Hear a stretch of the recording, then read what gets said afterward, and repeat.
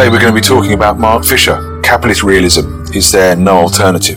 2009. Fisher was a British academic, author and a teacher. He achieved his initial success blogging with the alias K-Punk in the early 2000s, where he was known for his writings on radical politics, music and pop culture.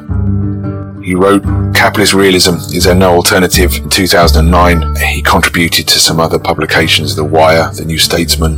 He was also co-founder of Zero Books, The Weird and the Eerie, which he wrote shortly before his death, and Post-Capitalist Desire, which were the series of lectures that he was giving around that period. They're all very good. They're all available on Audible if you don't have the time to read, and they're all very accessible. He's definitely worth putting some time in if you've not come across him before.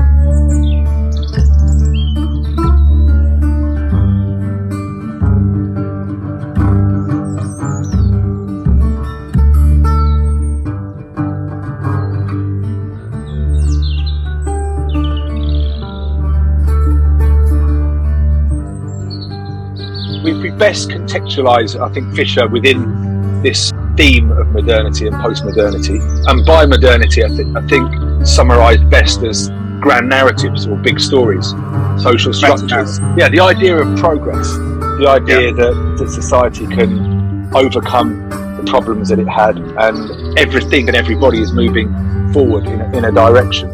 And later theorists around the mid-80s, people like Leotard, well-known incredulity to meta-narrative, we no longer believe in them. Or other theorists like Giddens will use the word late modernity. The kind of idea is similar, that things are accelerated slightly more now. Can I just ask, why does Leotard have this mistrust of meta-narrative? I think he's making, around that period, he's making a claim around an increased relativism in regard to those arguments. So whereas general belief in society as a whole, or cultures as a whole, had a trust in institutions and authority, around the 80s academically you start to see that become questioned, and the group of thinkers that do that became, I think, retrospectively known as postmodernity or postmodern thinkers, because when you actually look at them, I mean, they're very different in a lot of what they say, but I guess a constant idea would be one of relativism, basically. So you have absolute notions of truth through modernity towards a breakdown of that within the postmodern. One of the ways I used to try and illustrate modernity to students was to show them these wonderful old coloured clips, film clips, you can find them on YouTube,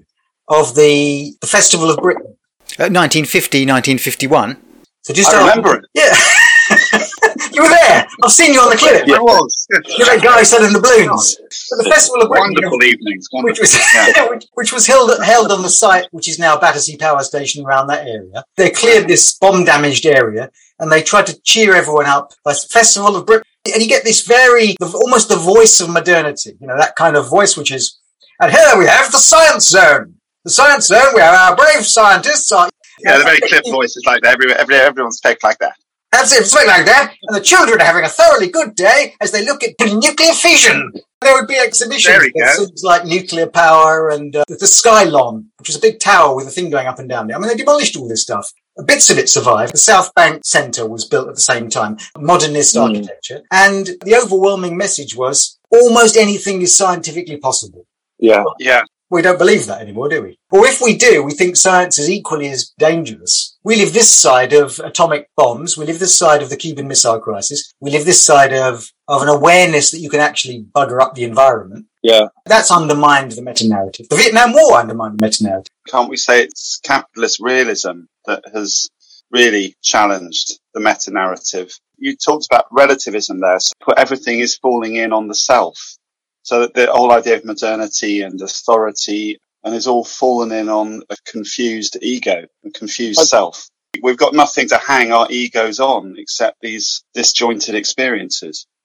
Fisher is coming after the postmodern, though. So he's engaging with the postmodern arguments about relativism, and I think he goes a step further. If we just pause on the modernity aspect for a minute, because I think it's quite relevant, Fisher's argument was it's kind of like the Frankfurt School's critique of modernity. They will argue that one of the problems with modernity, with mass culture, popular culture, or mass culture, was it's the way in which it brainwashed or ideologically controlled the masses. They were writing sort of after the Second World War, and they'd seen Nazi propaganda, and they were quite traditional and elitist in many respects because they felt that high culture, so they are hierarchically positioning culture. So you've got high culture, you've got mass culture, popular culture, well, there's folk culture as well. So they're giving it a definite hierarchy. High forms of culture will allow people to think critically about the social world around them, and in so doing, not be passively ingesting mass culture. So in amongst that, you've then got the later postmodern thinkers and this idea of postmodernism as a logic of late capitalism, which is an important idea within Fisher. So what he's saying with capitalist realism, if you went back a few years, you could sort of identify modernity, you could identify as postmodern relativism, but there was still the idea that there were multi-narratives. There were still narratives that offered a way to think outside of capitalism. Now, what he's saying is the new thing that's occurred now, and he doesn't claim to have made up the expression capitalist realism. He attributes it to people like Jameson or Zizek's another one that's made similar kind of arguments that it's impossible to think outside of capitalism now. What the book does is start to address how and why the other forms of narratives are no longer relevant. We just don't even think about them. And I think his main thrust of the book is almost like a stripping away of everything to a kind of pure mechanical outcomes.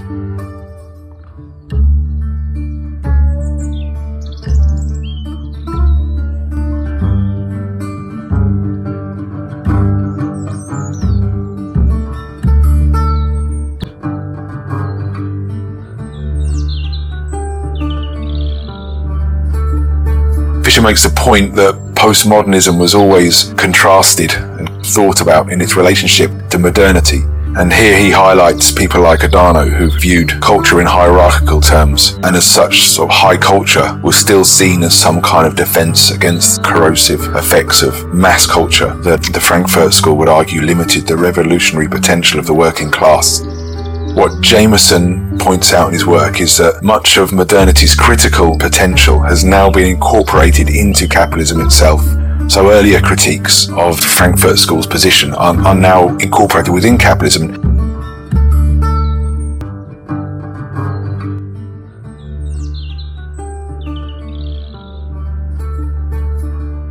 So I like the education model that he uses. These kind of arguments without examples are quite difficult, aren't they? Really difficult to make sense. And what he says is signs and symbols become more important than language itself. The business ontology has come into language. So we think in terms of grades, symbols, representation, rather than education or ideas. So we're constantly training people.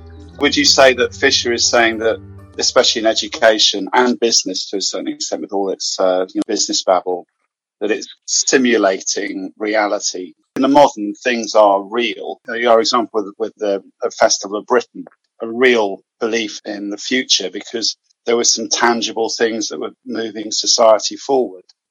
We seem to have a breakdown now of all that kind of thinking, and it's being replaced, I think he uses the phrase, chains of air. So there's nothing real to it, the real. It's just a simulation. So the bureaucracy that we see in schools, like targets and all these pointless deadlines we have to keep meeting to keep ourselves busy, is all fundamentally pointless because it's fundamentally just a simulation. We're almost pretending to be productive. It doesn't make any difference to anything or anyone. Is that phrase he uses, all that is solid melts into PR? And it doesn't matter now whether things are actual. It's what they appear to be. Boris needs a T-shirt with that on, doesn't he? This is quite useful here. So I was just flicking through some old stuff here with because he I think in Capitalist Realism he talks about Baudrillard quite a lot. But Baudrillard was in regards to what you're saying here, Dan. I mean, these are 4 stages that Baudrillard talks about. Mentions historical stages here about signs and representation. Pretty much what you're saying there. He says, look, number 1, he says the sign is a reflection of basic reality. So, I mean, any form of sign here. For example, scientific knowledge may represent something in the real world. He said, number 2, the sign masks or perverts basic reality. The image is a distortion of the truth it purports to represent. For example, the capitalist ideology. 3, a sign masks the absence of basic reality. For example, a religious image of God may mask the fact that God does not exist. And here's the 4th one, which I think is relevant here. The sign bears no relation to any reality whatsoever. It is pure simulacrum. And I think perhaps especially within I wonder within education to an extent, again, we're picking on this education section with Fisher, is that perhaps the signs and the symbols and the meanings become almost meaningless. You end up in an economy of grades. You end up with a pleasing Ofsted. Students are trained to engage with the subjects instrumentally in regards to what grades they can have, not in any form of interest in information. The bits where he talks about education are some of the most instantly recognisable, and I think that's because education, and he's familiar with FE and he's familiar with higher education. Schools reflect the most absurd things that are going on, or the most egregiously unfair things. I mean, I think for much of British history, schools have been analogous to the class system. It is simply the class system written into a way of imagining, of enacting the class system, and then trying to imagine that doesn't really exist, which still clearly does. It struck me during the pandemic that there was an awful lot of stuff about how unfair the pandemic was being to poorer children, which is absolutely true. It was as if that was a discovery. And the whole of education system mitigates against the poor and against the poorer children. It does that anyway. That's what it's almost designed to do. One of the features of education is its unfairness. And yet that is masked by continual emphasis on personal achievement and self-fulfillment and the illusion of it being something that it isn't. You're arguing that education is providing meaningless set of activities and processes that employees and students go through. It doesn't have any substance. Why are we doing this? What is education for? We never talk about that. We always talk about processes and bureaucracy of teaching, but we never talk about the intellectual nature of teaching. That seems to have disappeared completely. One of the things that Fisher draws on is this idea of the big other, the Lacanian big other. And he uses the example of the White Sea Canal project. So in Stalin's Russia, they do this great big engineering project, which is a canal. Because of the necessity to create a propaganda victory, it doesn't actually work. It's too shallow for ships. It never works as a canal, but becomes an example of Soviet brilliance. Even though the people that built it know they've been shortchanged on the money and the design is faulty. The supervisors of the people know this. Who in Soviet society didn't know it wasn't just a load of old illusory nonsense? But they all participated in it because they couldn't draw attention to the assumption that out there somewhere was a kind of reality that they weren't referring to, a sort of big other reality. Or could we say perhaps they couldn't, like bringing Fisher in, they couldn't imagine a different reality? But all the same. He calls it reflexive impotence. So students, we know things are bad, but we know there is nothing we can do about it. It's almost like a distance there. So they do know, in education, they kind of know it's meaningless, a lot of the stuff, but all the same, we just do it anyway. Teachers do the same. Students do the same. There is a realization there. The only way out is imagination, but even imagination is now being brought up through digital experiences, and you're not able to have an experience outside of capitalism. It's a form of hopelessness almost, isn't it? People who are trapped in this, as we all are, struggling in this podcast, but try and think beyond capitalism is now almost impossible. Isn't that what Fisher is saying? We can't think outside of our chains. Yeah, but there's still in there, there's a recognition there. People aren't stupid. I mean, they know that the world's as it is, but all the same, we carry on contributing to it. Because in order for there to be structural change, ideology allows you to think you can do anything you want, right up to the point of doing it. And in so doing, you just carry on. Reflexive impotence that he talks about that students have. They kind of know the world's this, they know that it's bad, but all the same, they just carry on.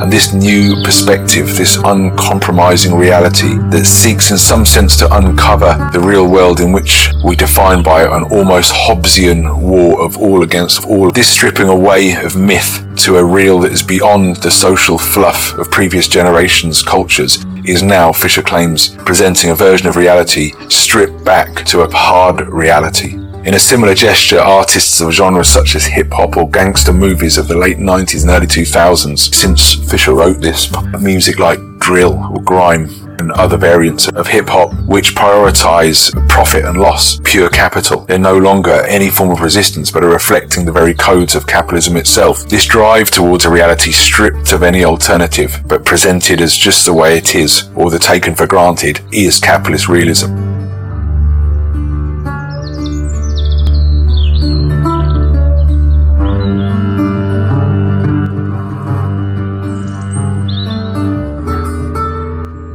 What he does in capitalist realism is that he brings up a lot of examples of the way in which the world functions, thinking about ourselves in this sense of which all other narratives, myths or options are stripped away. And it's a bit like the example he uses it for the modern crime. You know, in the movie Heat, he uses the example there, where the modern criminal in that sense is just a stripped down operative. There's no narrative or fluff around it other than pure performance and pure outcome. The same if you look at education now, you have a syllabus, you have a checklist of things that need to be known. Anything outside of that instrumental approach by which people are generally trained, not educated, but trained to think. And the problem for that, I think, then, is that we've been almost educated out of the ability to think critically. It's driven by emotion rather than reason. I think the thing with capitalist realism is the idea that all forms of excess are stripped away, and you think you are getting a purer, harder, no social fluff. And it's reflected all in popular culture now. It uses the hip-hop example, where you no longer, music isn't a collective, radical thing that could be used to incite and produce collectivity and universal ideas. Hip-hop reflects really the capitalist ideas of profit. But the capitalist ideas of profit are masked behind what is an apparent knowing cynicism. You know, yeah. So we all know that we all know that it's a bit of a game. The students know it's a game they have to play in order to pass exams, and the exams themselves are fairly meaningless, but they're the game they have to play. So, in popular culture, there's a degree of knowingness about the production of art itself. So art becomes self-referential. It refers to pastiche versions of other forms of art. It recycles things. But it also there's a sort of sense in which you shouldn't take us seriously. So we're not really being serious about anything anymore. And that feels like you're therefore more aware than your parents were, more aware than those poor old modernists wandering around the Festival of Britain, because they didn't realize, as we do, that we are cynically aware of the game we're playing. But we still play the game. Yeah. In this sense, cynicism has become a naturalized form of insight. People imagine that insight, when it is shown, is in the form of cynicism, either in art or in the production of culture of all kinds. To be aware of itself and to be aware of the game we're playing, to be aware that it is fairly meaningless, is a kind of cynical intelligence. Yeah. And yet, cynicism is itself corrosive and destructive, and you can see it throughout our society. A sense in which cynicism produces not only hopelessness, but a rejection of any optimism, of the ability for society to deal with anything. The ultimate cynicism is to say we're all going to die, what the heck. In the long run, we'll all be in the grave. That is the life-denying culture of cynical wisdom. If I take nothing seriously, then I can be harmed by nothing. It's a shell. And you see it most evident in young people, students. I mean, again, to sound like an old git, but there's a lot to be cynical about. There's a lot to be critical of, and criticism isn't the same as cynicism. Cynicism is a shrug of the shoulders, a abandonment of hope, and above all, a sense in which we are all in this. Wink, wink. We're all playing the game, aren't we? What it means to be human, both how we engage with broader society, but crucially our own innermost thoughts and desires, are now understood in a framework structured through a business ontology with its signs, symbols, its targets and its grades.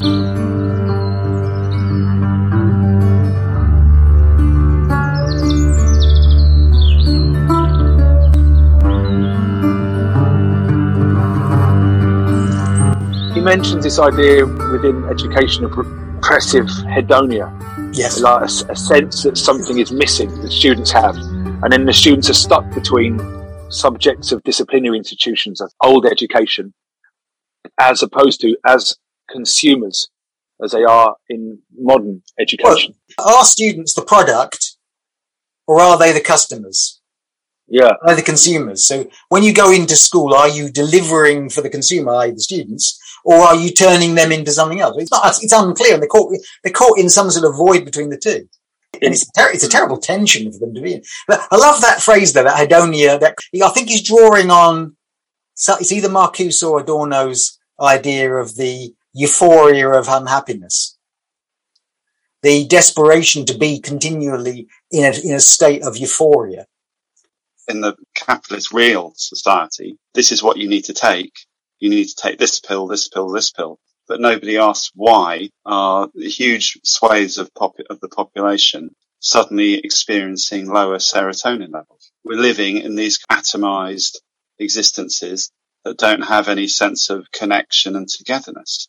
Yes. And it's those connections, those togetherness, which we were talked about in the modern, but you had a sense of progress and moving forward. I think that on the one hand, stress became more and more developed as an idea that students were under. I thought, well, obviously why they're under stress is because what we're doing to them. Because this system has become increasingly instrumental, increasingly bureaucratized. I'm talking about the madness of education. Was it one of the local schools near us that was going to have the students wearing different coloured badges depending on what their outcomes, what their predicted target grades were? So you're an A target, you're a B target, you're a C target. All this kind of nonsense, madness and stress were placed on students. And it's also, and determinism. On the one hand, they were implored to work hard to make the best of what they could, but somehow it was no good because their target grades suggested they couldn't. So no wonder an epidemic of stress and anxiety is probably a product of our society. But schizophrenia isn't. You know, that's an imbalance in the brain. I mean, it's not the first time that a social scientist has looked at the relationship between mental health and social structures. I mean, Durkheim was the first one I know of to do that with his study of suicide. Fisher is making sort of similar claims to that.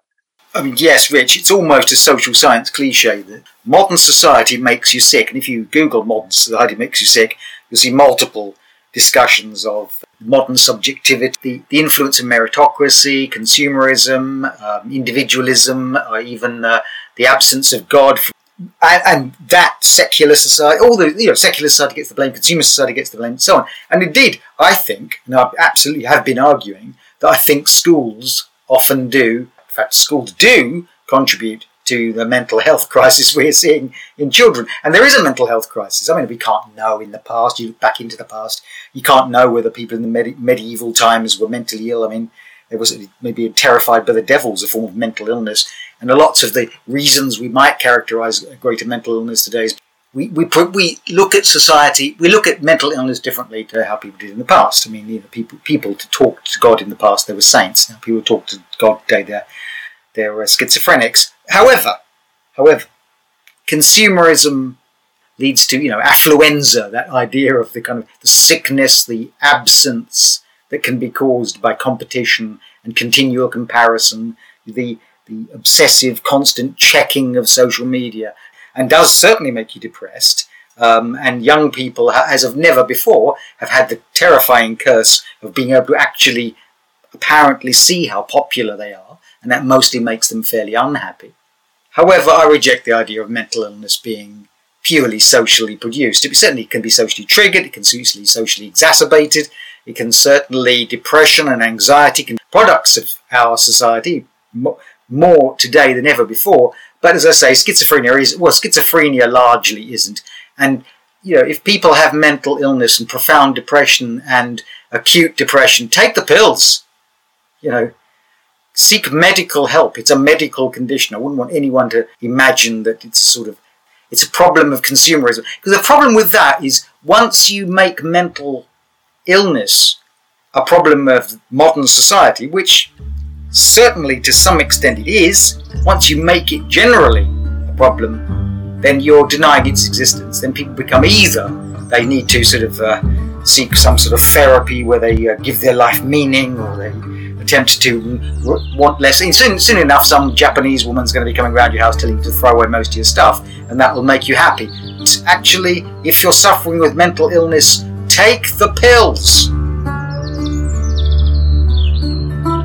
Fisher is developing this idea. He says that for Jameson, postmodernity is the cultural logic of late capitalism, and it's dominated by pastiche and relativism and revivalism. Much of his critique, though, was written in the 1980s, and it was a response and reflection on a world in which there were still viable alternatives to capitalism.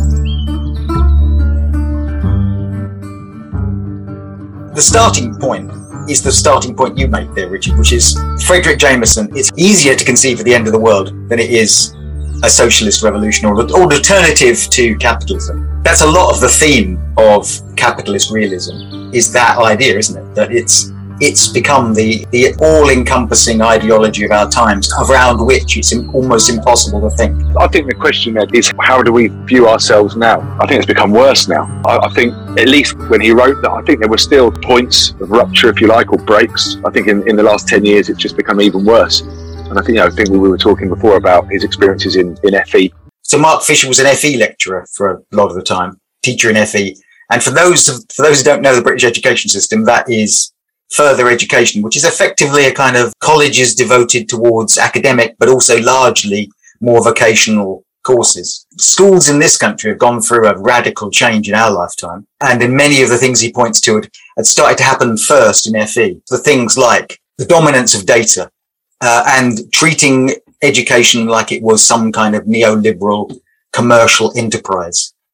That you had to get students on seats and you had to achieve targets. He talks about consciousness being stripped away by culture, and the dominant culture being a kind of business speak, isn't it? A business discourse or ontology, or just a way of thinking about everything in terms of competition, profit, loss. It frames all aspects of reality, so you can't think outside of it. Well, I think that's the point. You can't think outside of your senses, and is capitalism becoming almost like an extra human sense? Yes, it's like there's hearing, smell, sight, touch, and now kind of will it sell? The sense that things, are they marketable? It's kind of the TikTokerization of our senses. Will this small snippet of my experience be appealing to others? Well, I think that's what sort of, as is expressed in something like TikTok or Facebook, the presentation of ourselves in a market sense. Yeah, I think his argument is that you can't think not only reality, but all forms of subjectivity yourself outside of capitalist regime.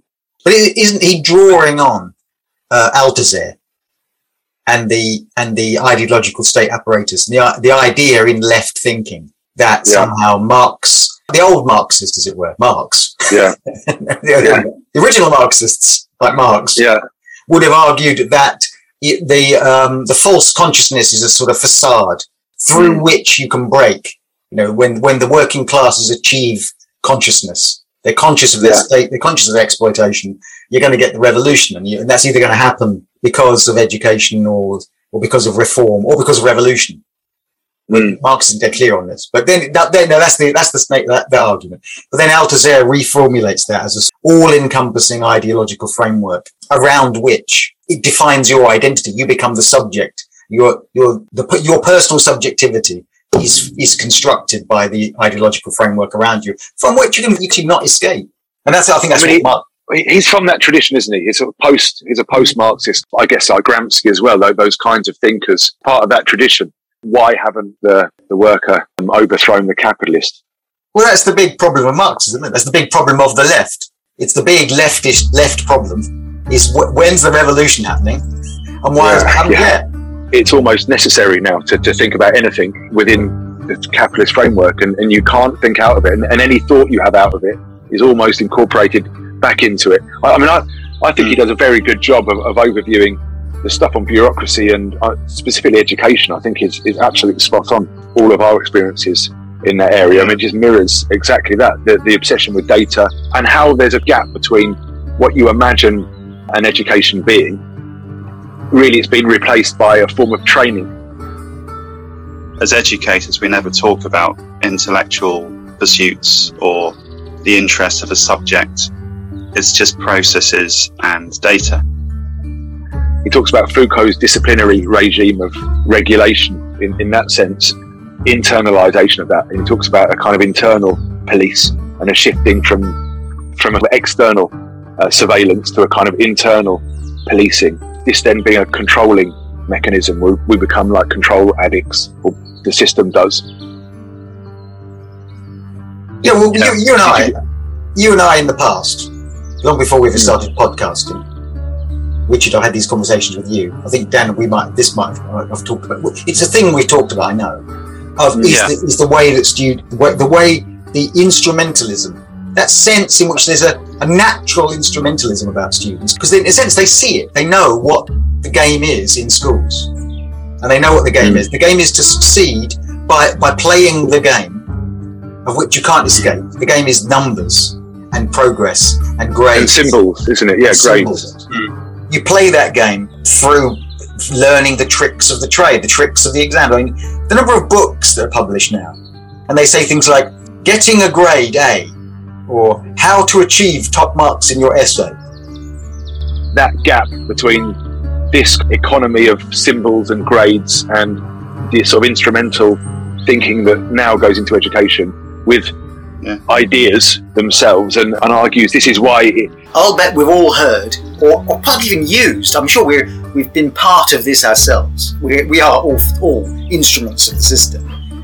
I'm sure we've used the phrase or heard the phrase marketable skills. And we've said it to students, how the importance of acquiring marketable skills. And students have nodded and they've looked unchallenging acceptance, and we've said it as if it were simply as if you should drink more water or you should avoid standing in the sun too long. It's just simple, sensible advice. Acquire marketable skill. And I think there are two things going on here. Not only is there the definition of education, of learning itself as the acquisition of skill.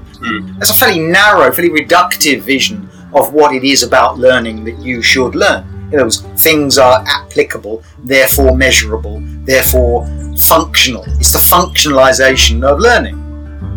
And the second thing I think that's going on, in other words, we don't talk about rather airy-fairy things like beauty and creativity in the sense unless they're skills of creativity. It's measurable. It's to be given a number or defined as an accessible skill, an accessible objective. And the second thing I think that's going on is the confluence of market ontology with learning. Skills think not things of beauty anymore. I mean, imagine telling the great artists of the past that they need marketable skills. I know that Michelangelo still had to sell stuff, and he was very lucky if he had a pope buying his statues, etc., etc. But nonetheless, today students look at themselves and reflect upon themselves as marketable. And as I said before, not only is this sort of TikTokization, this is the unfortunate generation that can not only view themselves as marketable, as that is just purely common sense, they need to acquire the skills, but also actually market themselves. In other words, TikTok is the marketing of yourself, your personality, marketed, put out there, something about yourself, some moment on TikTok or on Instagram, which will be evaluated by the likes and by the number of downloads, the number of followers. In other words, demand. It'll be your identity evaluated by the level of consumption, and not that capitalism can in any way predict what marketable skills actually will be marketable. That's the paradox. That's the big lie. You go into classrooms and you tell kids to acquire marketable skills with no real sense that we can predict 10 years in the future what actually would be marketable. One of the strengths of capitalism is its unpredictability, its nimbleness. It moves quickly. It adapts quickly. You teach kids computer programming. You can teach kids some kind of emphasis on engineering when that's not the way the economy is going. It's turning into a service economy. It's turning into a soft skills economy, where creativity and the ability to think alone and think creative and think critically, much better for non-marketable things like the health of society. If kids left school with few skills but the ability to think critically, I think we'd be living in a better world. I think that would be healthier for society. I don't really want to live in a world of cynical, market-aware, maybe even skillful people who aren't particularly critical of the world they live in, accept it, embrace it, are cynical of it. They vote for Trump. They vote for cynicism. book develops its critique through, among other things, readings of film, music, education, managerialism and bureaucracy. He later defined it in another lecture that capitalist realism could be thought of a receding of consciousness in culture. It's a realism stripped of any reason beyond its own logic of productivity.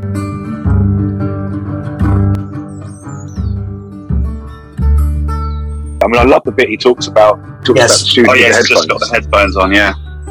Even though it represents a symbolic separation between the teacher and the pupil.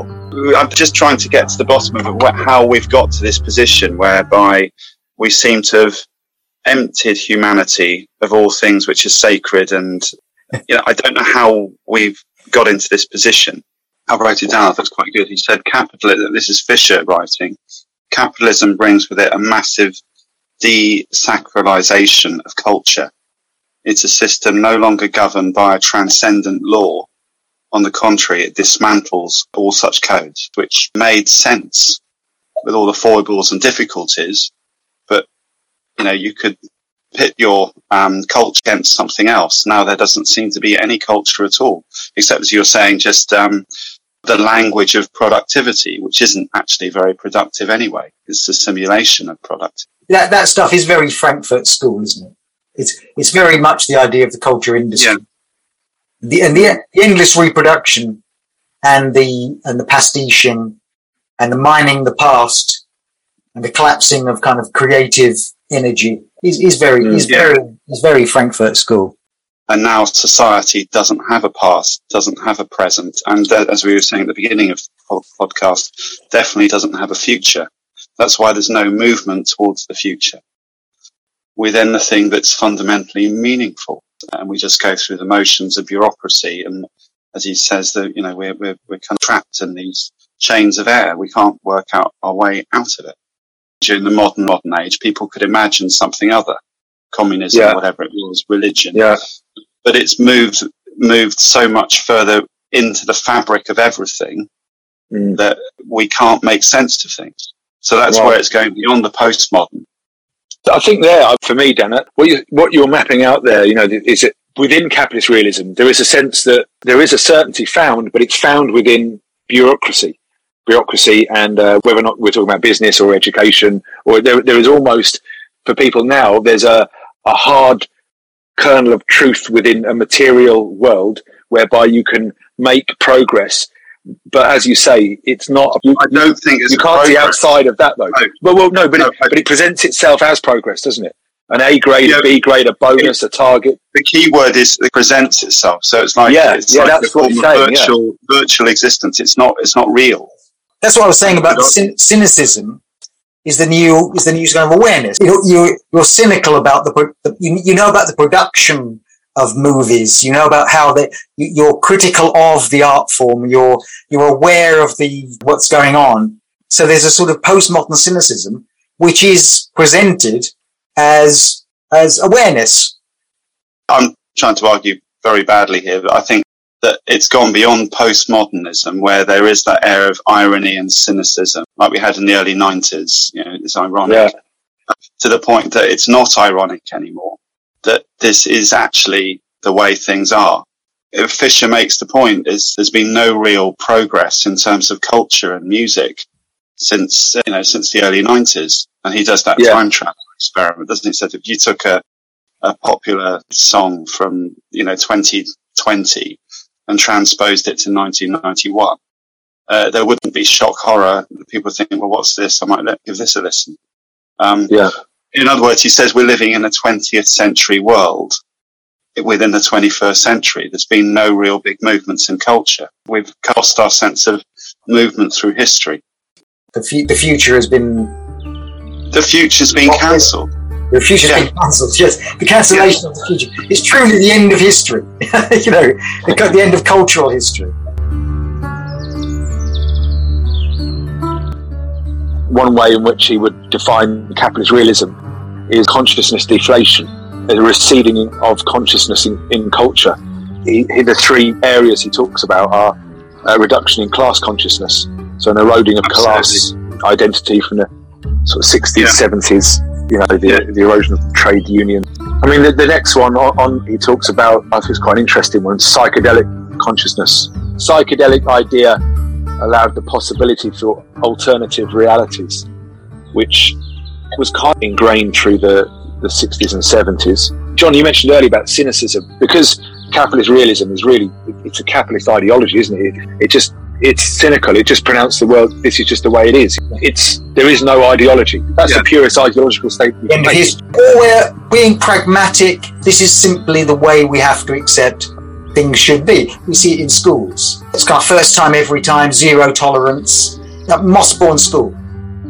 So Mossbourne School in London, which is hyper-disciplined. Students chant before every lesson that they won't interrupt any other student. They will work for their best. They all wear crisp little uniforms. They walk one side of a corridor one way and one side of a corridor another way.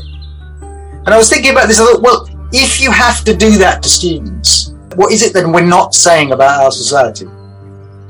What you're saying there, the idea of a disciplined school is more of a modernist idea, where everyone's kind of having to give up their own individuality. They're in uniforms, they have to follow a code of discipline. That we're back to the Festival of Britain with that. Well, yeah, Dan, this is a good moment to talk about the two faces of modernism. And modernism, unfortunately, is the serried ranks of the still helmeted fascists, and modernism is also the optimism and belief in progress. I mean, there are different forms of belief in progress. The perfectibility of mankind is a sort of dark version of the idea that science can solve everything. So eugenics was a form of modernism, just as the progressive education of the 1950s, 1960s, 1970s, the comprehensive movement in Great Britain, the move away from school uniforms, the move towards more liberal attitudes to education were ultimately modernist. But I think they were liberal modernists. They were optimistic modernists. They believed that you could create schools where students would embrace the joy of learning. It was idealistic, but then that was modern. Modernism is about idealism, just as modernism is about fascistic idealism as well. It is the two faces of modernism. But the capitalist realist school treats the child as a consumer. No, I think that's why I said things are becoming different. That when you've got schools with uniform and discipline, the stuff you're outlining there, even though it doesn't feel like it or sound like it, there is a care at the centre of things. At the same time, the school commands you to be successful, at the same time as determining that you can't. So the system works against itself. The school has to fail most students. There's a brilliant bit in Mark Fisher where he talks about the use of the satisfactory is no longer satisfactory. Oh yeah, so true that one. If you're classified as satisfactory, that's a failure. You're implored to be better than good, better than ordinary, better than good. In fact, better than good's no good anymore. You must be outstanding. But we can't all be outstanding, and we know we can't all be outstanding. Satisfactory is good. I'll do that. Yeah, I used to say that. What's wrong with satisfactory?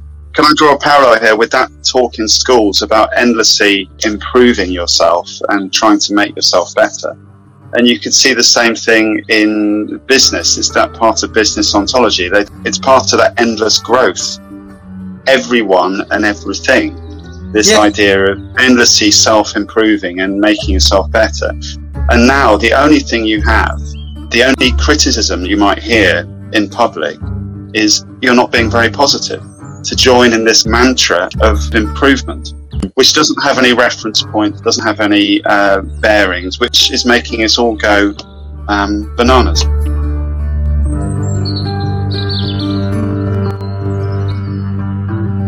Within capitalist realism, I think that there's the idea of, he uses the word indefinite postponement. So it's not necessarily immediate.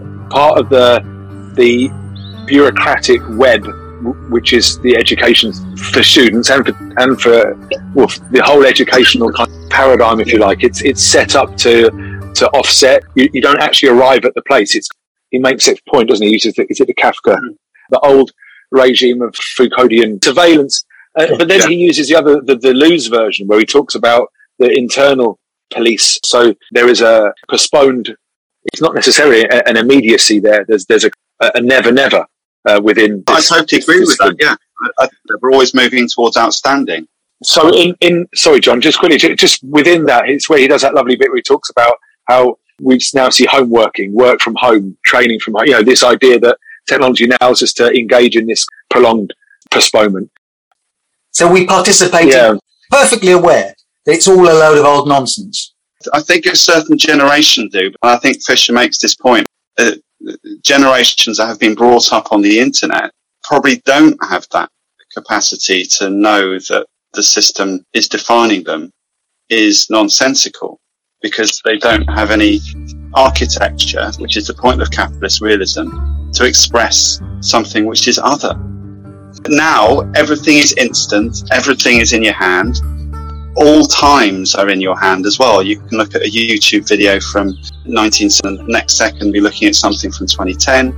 Everything is disjointed. I agree with that to an extent, but I disagree with a lot as well. I mean, I didn't start my education formally. I was 26. I didn't have anything like that. And it was 26, 27, I suppose. I started studying, went back and started studying then. Now, my reasons for doing that were purely that I just wanted to know more. I knew I was a pod carrier and a ground worker. I didn't know much stuff. Yeah.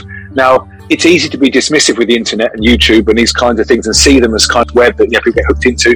I think it's a massive educational tool. Mark Fisher, a load of his lectures, all of his books, everything's there online. And I think that students do find this stuff out. And there is still space there, I think is what I'm trying to say. As dismissive as he is with all of this stuff. And maybe thinking outside of capitalism, it's difficult within the institutions. His main point is you cannot think outside of capitalism. We have a memory. I sound like Moses here. We have a memory of an alternative universe. We could compare our memories to what's going on now. But if you were born in the year 2000, or let's say 2007, when my daughter was born, unless you've got people telling you that there was once another world which wasn't digital or entirely all-pervasive and timeless, it's quite hard to hang any ideas upon something which might be seen as other. Can I recommend YouTube? Yeah. Yes, the irony. But yeah. Come around my house. I know. I could do a simple thing like change a loo or something, but I couldn't put underfloor heating in, even with YouTube. So the example is silly, but I'm making the point that if you can have the tools, but if you don't have the wherewithal, you end up not being able to make use of those tools. They can see that the things are absurd. They can be cynical about things. Everything is all pervasive. Yes, so the idea of being cynical, I just don't think. I think that's a dying art, being cynical and being satirical. If we say that we're looking at sort of cynicism as something like an awareness of the truth, there's a part in Mark Fisher where he says that when he was a teacher or lecturer, they were told they had to produce logbooks, their departmental logs of their improvement. And he says the teachers they're writing these logbooks, and the head of the department says, "Oh, well, we've got to improve our logbooks because they're insufficiently self-critical. So we've got to find ways we're failing to write those down." And then he says, "Well, don't worry, because no one ever reads any of these anyway." So we're participating in a absurd bureaucracy. And they all laugh. That's the point, isn't it? Yeah. And that's the cynicism of students. I think they know it's sort of absurd, but they have to do it. I disagree with that. I don't think they think it's absurd. I think that this is the way things are. That's why they're investing in their futures. Or maybe they look back at the modernist optimism of the past and they see it for what it was, an illusion of a different kind, that we hoped education would change the world, and they see that the world just carries on. So you might as well win at the game, even if you know it's a game, which I contend they do know it's a game. Still, here we are in our podcast and in our educational careers, attempting to do something different. And if we can, through the medium of this podcast and through our own understanding, promote a sense of not cynicism, but optimistic analysis, optimistic criticism, I think you can accept that there are alternative points of view without that rendering you into inaction. I think you can Make healthy skepticism without being cynical. Think skepticism and criticism and evaluating the difference between strong arguments and weak arguments, knowing that knowledge is based on evidence, not the same as opinion. That's the way out. That's how we'll get out of this. When we can look honestly at the world without retreating from it, well, then we can think ourselves outside capitalism, maybe.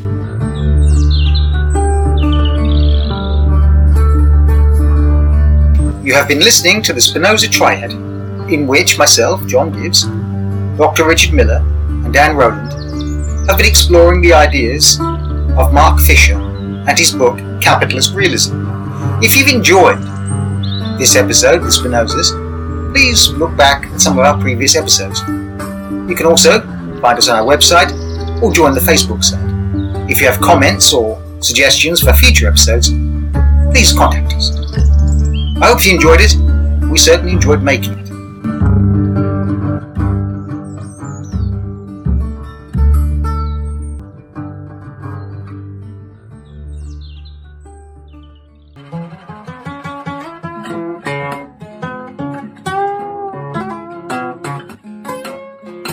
Capitalist realism is not an original coinage. What is new about my use of the term is the more expansive, even exorbitant meaning that I ascribe to it. Capitalist realism, as I understand it, cannot be confined to the quasi-propagandistic way in which advertising functions. It's more like a pervasive atmosphere, conditioning not only the production of culture, but also the regulation of work and education, and acting as a kind of invisible barrier, constraining thought and action. If capitalist realism is so seamless, and if current forms of resistance are so hopeless and impotent, where can an effective challenge come from? A moral critique of capitalism, emphasizing the way in which it leads to suffering, only reinforces capitalist realism. Poverty, famine, and war can be presented as an inevitable part of reality, while the hope that these forms of suffering could be eliminated, easily painted as naive utopianism. Capitalist realism can only be threatened if it is shown to be in some way inconsistent or untenable, if, that is to say, capitalism's ostensible realism turns out to be nothing of the sort. By contrast with their forebears, the British students of today appear to be politically disengaged, while French students can still be found on the streets protesting against neoliberalism. British students, whose situation is incompatibly worse, seem resigned to their fate. But this, I want to argue, is not a matter of apathy, but of reflexive impotence. They know that things are bad, but more than that, they know they can't do anything about it. But that knowledge, that reflexivity, is not a passive observation of an already existing state of affairs. It is a self-fulfilling prophecy. I challenged one student about why he always wore headphones in class. He replied that it didn't matter because he wasn't actually playing any music.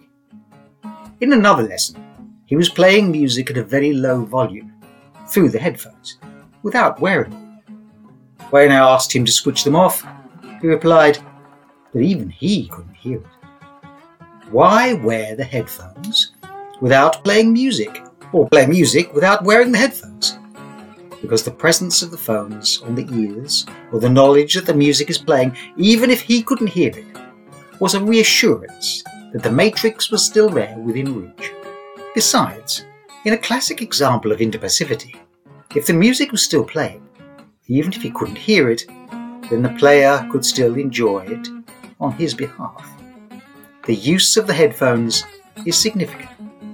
Pop is experienced not as something which could have impacts on public space, but as a retreat into a private consumer bliss, a walling up against the social. Mark Fisher, Capitalist Realism.